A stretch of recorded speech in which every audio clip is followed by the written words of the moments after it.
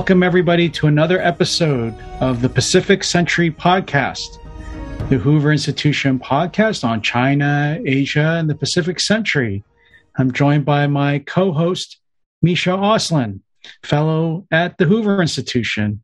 Misha, say hello to everybody and take it away with introducing our great new guest. Hello, everybody, and hello, John. It's been a while since we've been doing this. Like everyone, we're taking a summer break because I'm here in the Tidewater where it's in the upper 90s and humid, and you're out in California where there's wildfires. So we're getting back on track. And to get us back on track, we are thrilled today that we are joined by one of the world's preeminent North Korea specialists. And I mean that in all sincerity. And that is Andrei Lankov, whom so many of you who follow the Korea question know Andrei's work. He is a professor at Kookmin University in Seoul, as you know. He also is the director of the Korea Risk Group. He is a widely published and extensively published author. Some of his books include From Stalin to Kim Il-sung, The Formation of North Korea, Crisis in North Korea, The Failure of De-Stalinization, North of the DMZ, and The Real North Korea, Life and Politics in the Failed Stalinist Utopia. He is one of the most sought-after commentators on North Korea, and we are thrilled that he's joining us here. He's in Seoul, joining us here on the Pacific Century early in the morning in Seoul. Andrei, welcome to the Pacific Century. Yes, first, thank you very much for inviting me. Actually, I'm occasionally listening to the Pacific Century, even though over the last few months, probably it was so hectic. So I'm listening less than I would like. Anyway, it's an honor to participate, and I basically here at your service. Well, thank you. Yes. We're doing it less than we would like, but that's our fault. So we're glad you're here. We're here, and we'll start off. I think we should start off maybe with one of your most recent pieces, maybe the most recent, which was a really wonderful article in The Spectator, the UK magazine, which was on Kim Jong-un and what's going on with Kim Jong-un. There's been an enormous amount of speculation about his health, about his grip on power, about potential changes, and you summed them up incredibly well. So let's ask the big question. Is it really Kim Jong-un or is it a body double? What's going on with Kim Jong-un? First of all this talk about Kim Jong-un being not really a Kim Jong-un, I have never taken it seriously. You probably remember then, say 7 years ago, 8 years ago, it was very fashionable to say that Kim Jong-un is basically a stooge and the country is run by the top bureaucrats from the Organization and Guidance Department. And back then, I think everybody has forgotten about all these talks because if subsequent developments demonstrated it was not the case. Yes, Kim Jong-un is still much in control, but obviously we are probably going to have serious troubles because there are bad signs about Kim Jong-un, about his health, a lot of signs. Combined, I'm pretty sure, if we look at a kind of general picture, I'm pretty sure that Kim Jong-un is having serious health issues. So you think it's real that he is having health issues? This is not something made up. Yes. Basically, let's have a look at the situation. First of all, he suddenly disappeared in mid-April. On the 11th of April, he was presiding over a pretty regular meeting last year. And then it was expected that he would take part in a ceremony to commemorate the birthday of his grandfather and the founding father of the North Korean state, Kim Il-sung. So actually, it was Russian generals who established the North Korean state, but it's not what is widely believed in North Korea. So officially, it's his grandfather. The Russian generals have done a lot that they don't get credit for by history. Absolutely. I think the real founding father of North Korean state is General Shtykov. But anyway, with whose family I used to have quite good relations. Having said that, so this it was a bit like, it's a major ceremony. It's a major political holiday in North Korea. Absence of the current leader, it's a bit like, U.S. president not making an address on the Independence Day. And to everybody's surprise, he did not show up. What was even more interesting, there were no flowers presented by Kim Jong-un on the birthday of the founding father. Most likely explanation that the top elite was in such a mess on that day that they simply forgot to send flowers. Or maybe they were not even sure whether Kim Jong-un would live to see the next day. At any rate, he disappeared for 3 months. He appeared occasionally, very occasionally, always in closed meetings, always pictures taken from some special angles, carefully edited. But everybody could see a large mark on his wrist, which was probably a trace of some cardiologic procedure. Most people believe it was stenting. It's something which is happening to your coronary artery. Sorry, I don't. I'm not a medical specialist. Yes.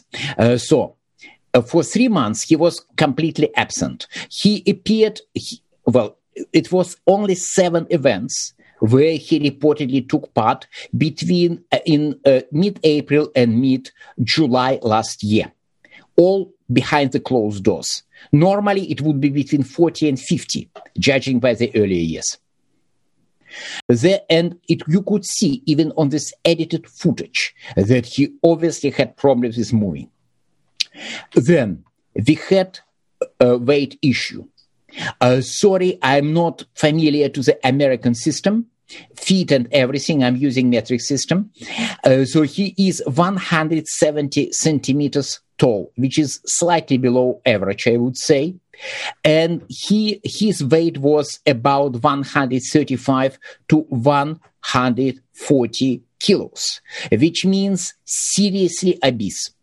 The third stage of that's like 300 some pounds and it's basically about 300 pounds, slightly below. Serious obesity. He was smoking like a chimney, and according to some stories, he is drinking. So anyway, he disappeared for 3 months. Then he reappeared, and then he disappeared again in May this year. He reappeared. And he looked strange. He was very, very thin. He lost about 15 to 20 kilos in 1 month. For the Americans, it's about, 30, 40 pounds in 1 month he lost. Maybe some medical conditions, maybe very heavy diet after the last year medical crisis, maybe some surgery. We don't know. Some medical kind of treatment against obesity. We don't know. Then he again recently was absent from the public for 2 weeks. So he began to disappear from the public with increasing frequency. But it's not all. In January, they had the 8th Congress of the Korean Workers' Party. And this system, and they passed a new party statute. Somebody say, party bylaws. I'm not sure how to translate it into English voice translations. I used a kind of the party constitution, if you like. Let's say party constitution. Okay.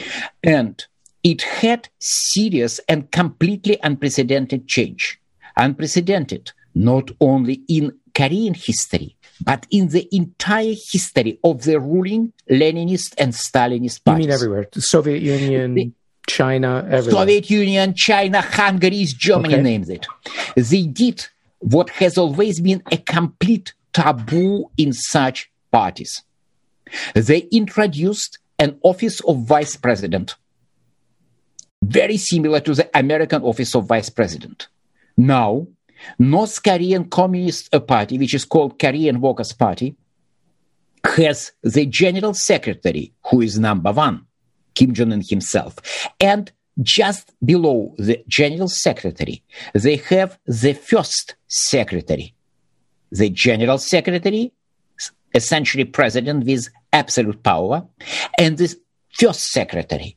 And the party constitution defines the position of the first secretary as a deputy with full power, deputy of the general secretary. And communist countries have never done it.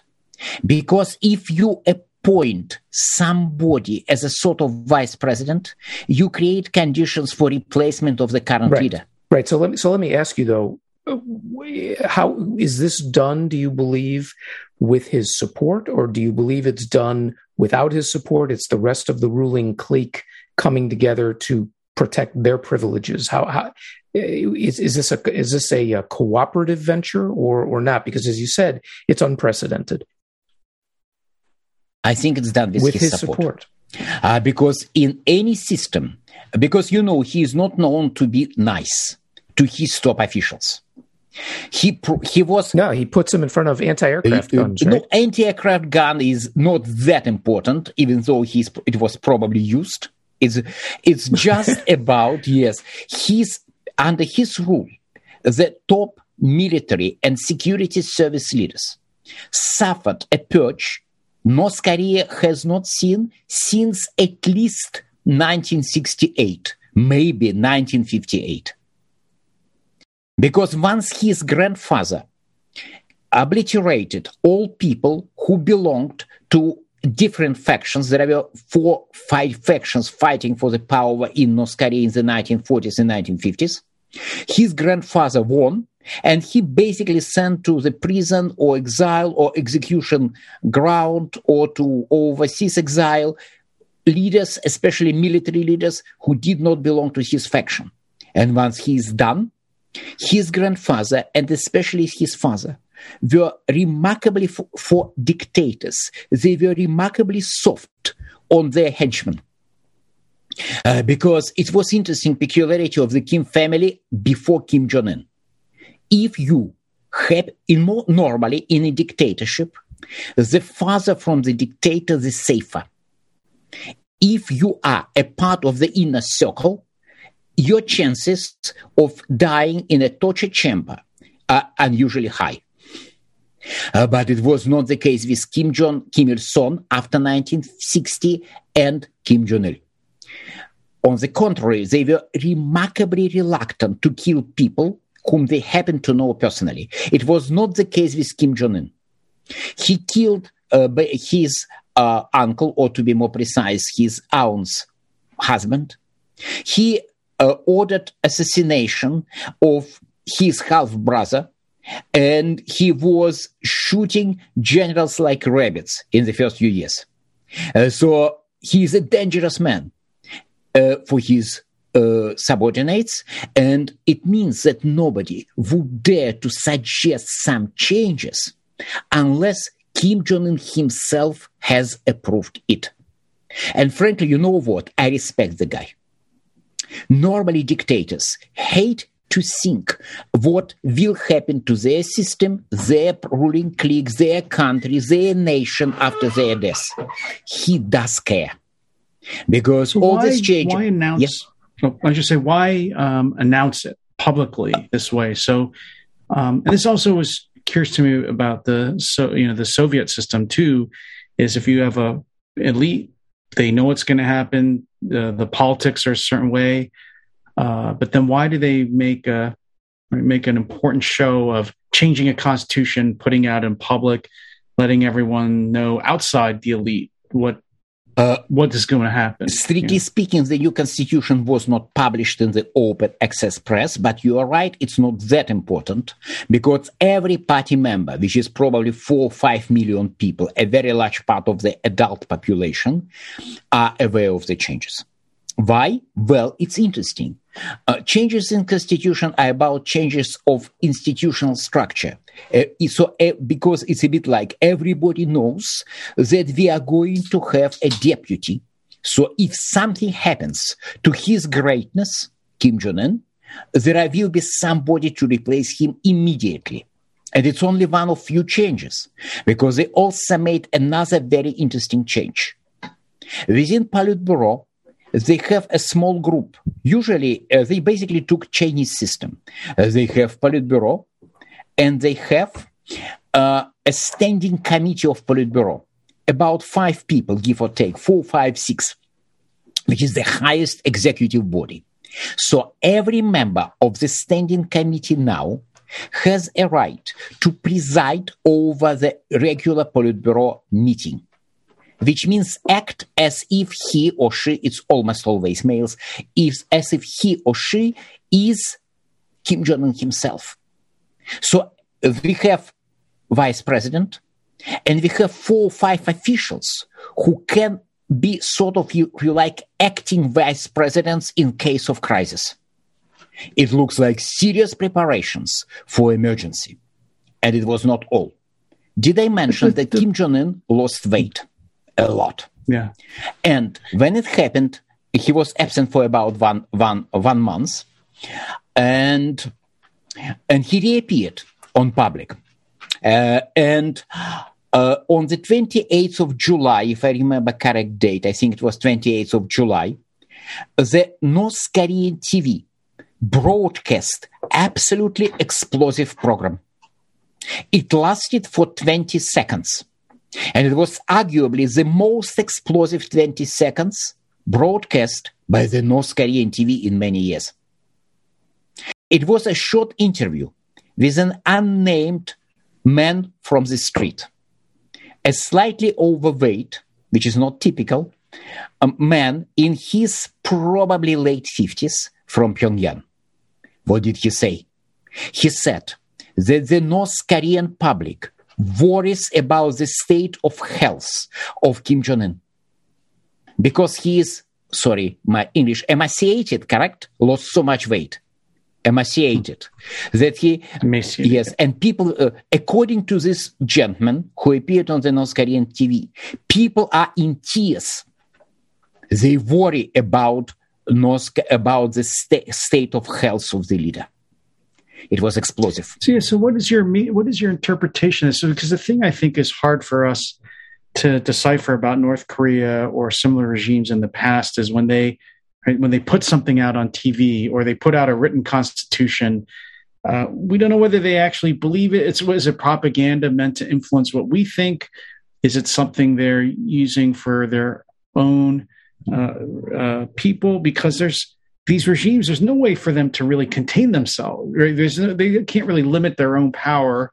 Kim Jong-un's not, anything he writes down saying, I'm not going to do something. It's hard for us to believe that he actually takes those limits seriously, that it's more about power relationships and less about what the Constitution says, which is different than the way Western democracies consider their constitutions. In this case, for a change, I would say that the changes in Constitution are real because they have already prepared a mechanism to be activated if Kim Jong-un is dead or is not capable of running the country anymore. And in order to avoid confusion, both among the general public and the lower elite, it makes sense to have an established mechanism and make sure that everybody is aware who will do what if Kim Jong-un is going to be dead or intoxicated. First. Second, this short interview was a signal. Actually, it has a precedent. In 2008, his father, Kim Jong-il, suffered a stroke. Same scenario, he disappeared for a few months and then appeared visually fragile, with having big troubles with walking and so on. And you know what? North Korean TV began to show footage of Kim Jong-il, who looked clearly sick, infirm, fragile. It was a signal sent to the public, be ready. Our great leader is probably not going to stay with us for long. Be prepared for a change. And immediately they began a massive campaign to promoting his son, that is, current leader Kim Jong-un. And right now we can be absolutely certain who will be the next Kim. For a change, it will be a woman, Kim Yo-jong. Because she is extremely active and quite likely she has been secretly appointed the first secretary I'm not saying it's a possibility because they basically made public the existence of this position. But from their publications, you cannot guess whether this position is vacant or not. Highly likely that Kim Jong-un, ambitious, decisive, power-hungry, smart woman, has already been appointed to this position. And anyway, she is definitely best positioned to become the next Kim. But what is important, they are doing two things. They are creating power transfer mechanism in case of his sudden death. They make it public, and they also sending signals to the public that something was wrong. I even would dare to say, as a matter of fact, I talked to some people whose job is to know as much as possible. Let's put it that way. And to my pleasant surprise, these people also have the same ideas. So, Andrei, that's a great segue then into the U.S. government having talked about the South Korean government and Moon Jae-in. So, what is the take in South Korea about the Biden administration, what their plans are? What do you foresee happening over the next 4 years, given that so many of the players currently in office were part of the Obama administration? I would say the official, let's not forget, South Korea is a deeply divided country. The current South Korean administration of President Moon Jae-in is in denial. They understand that if they start talking about Kim Jong-un's health issue, it will have a bad impact on the relations with North Korea. And they want to have good relations with North Korea no matter what. So for all this time, they spent a lot of energy. They made a lot of statements claiming that all these signs mean nothing, that it's business as usual in Pyongyang. They are not going to discuss this issue with anybody. Maybe very deep in the government circles, there are some discussions. But on balance, I think that currently it's not widely discussed.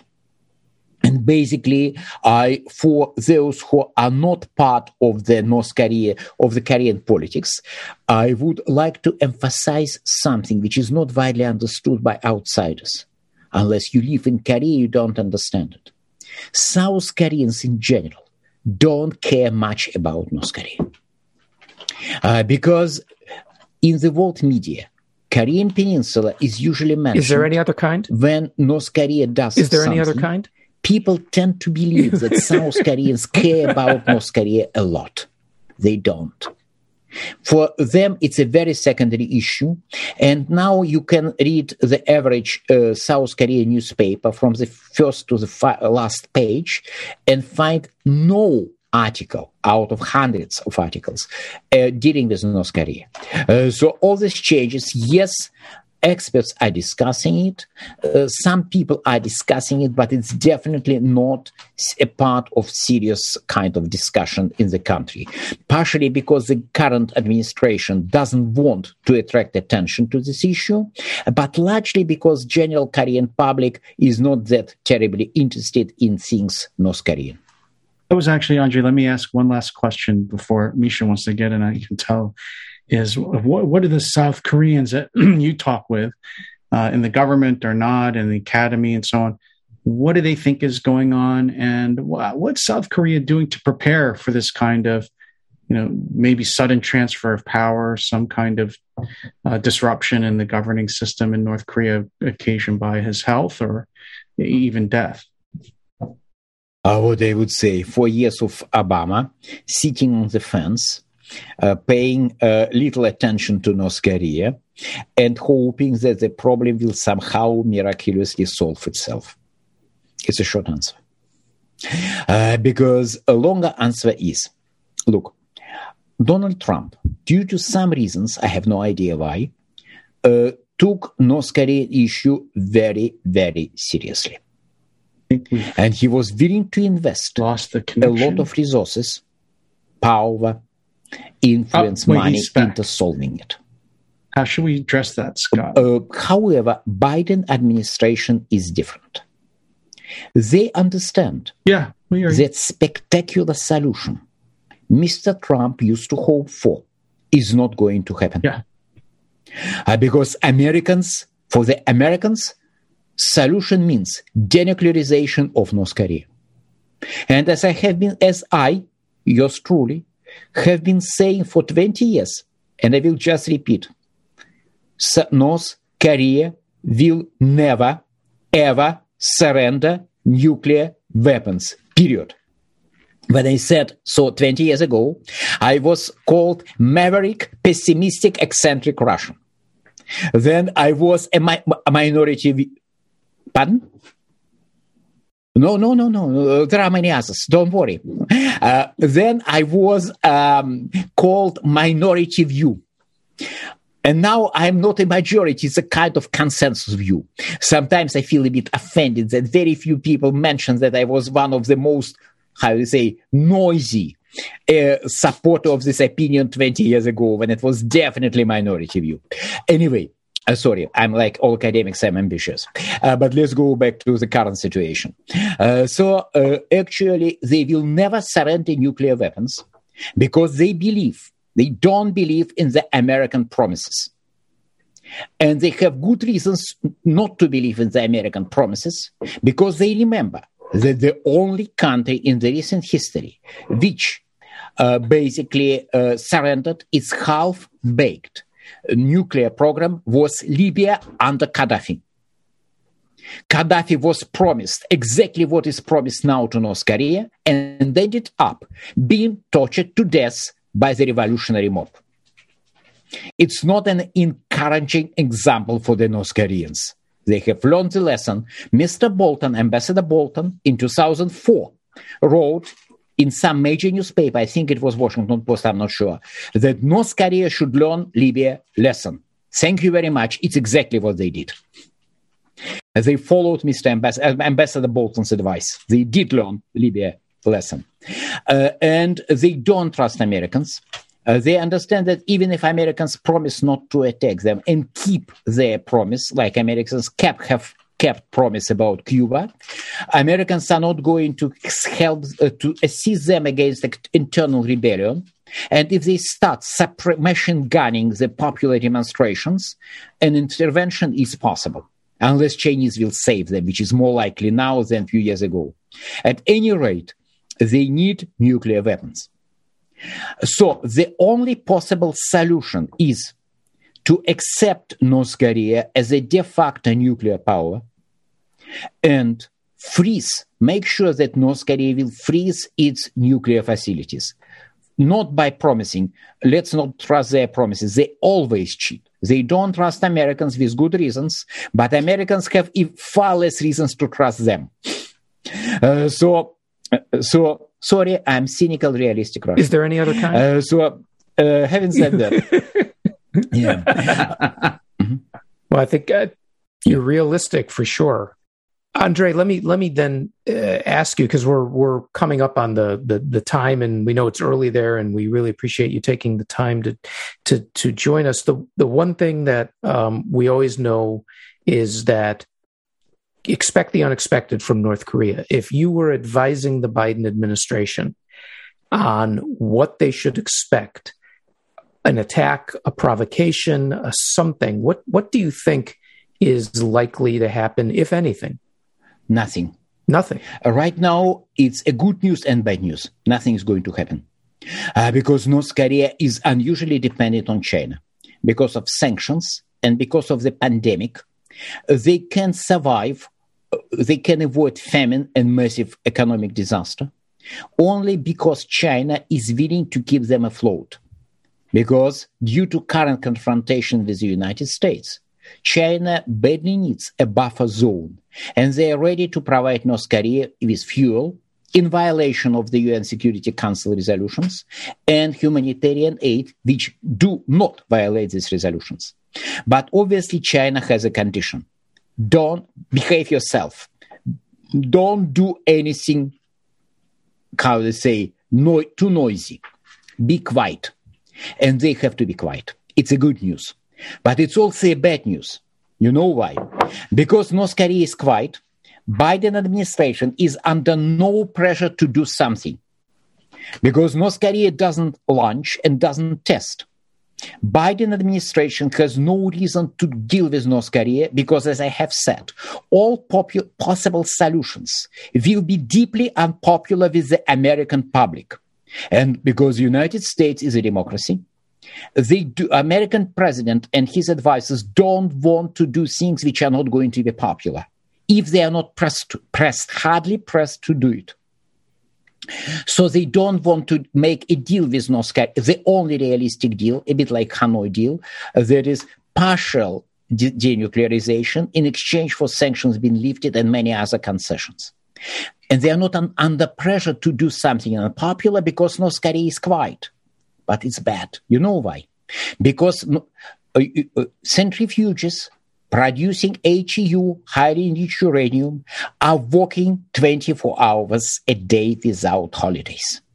Because their engineers are working hard to devise new system which will penetrate American anti-missile defenses. Because they are working hard to make better submarines. And they are going to have submarine-based missiles very soon. They don't make secret of it. And they have been very successful. So they are quiet. But below the surface, very bad developments continue. Their nuclear power, their nuclear and missile potential is increasing. But because of the Chinese pressure, they are not going to attract much attention to it. And it will be very comfortable for Biden administration, or for that matter, for any US government, to basically pretend that a problem which does not have an easy and popular solution, quick, easy and popular solution, pretend that this nasty problem does not exist. Well, that's a fantastic summing up.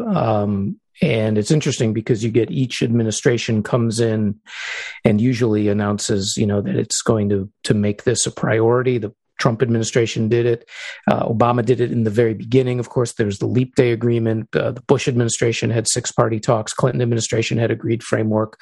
It's an insoluble problem. Your realism on North Korea not giving up its weapons has to be something that most people share. But this insight into the quietness that masks a very aggressive weapons developing program is something that I hope in Washington they will heed your warning and pay attention to. So, Andrei, we know they will not. I have enough experience of working with Washington for 20 years. No, they will not. I'm trying. Well, so that's where you're pessimistic. We hope. I'll say we hope you're wrong on that. But certainly, given the track record, it's hard to see what is the path forward. But we've taken up a huge amount of your time, and again, early in the morning in Korea, we really appreciate this overview of first of all of Kim Jong-un, his health, the really fascinating constitutional changes that you mentioned, this new first secretary, and the deputy position, which is what it is, the role of his sister, and we're glad, by the way, because John and I forgot to bring it up. We're very glad you brought in China as well to remind us of the key role that Beijing is playing. So, on behalf of John Yu, I would just like to thank you, Andrei Lankov, for joining us today on the Pacific Century. Thanks, Andrei. Thank you for inviting me. Well, that's a great interview and great insight on North Korea.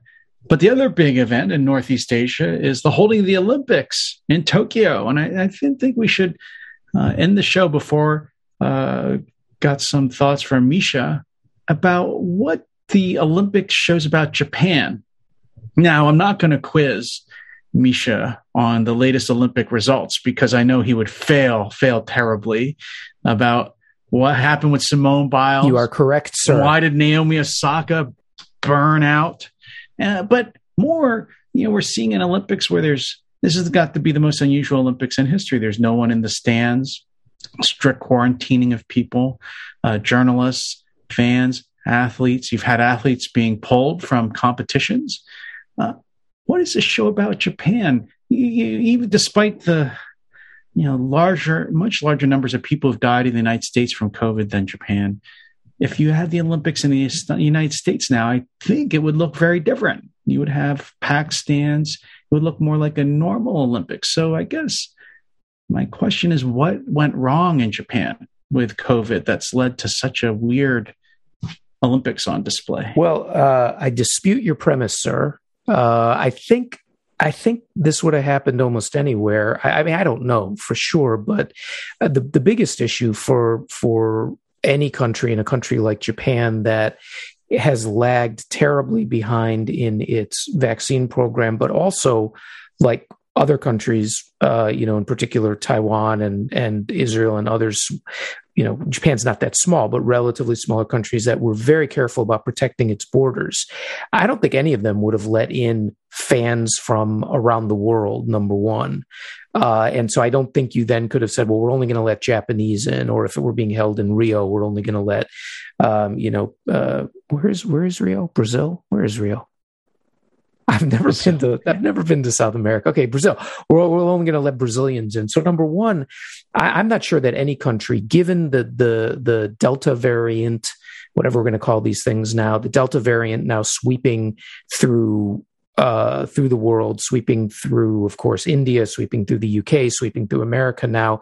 I bet no one would have let fans from around the world in. And again, you wouldn't have been able to just limit it, in some sort of odd xenophobic way to your own country. So I don't think we should be faulting Japan for that.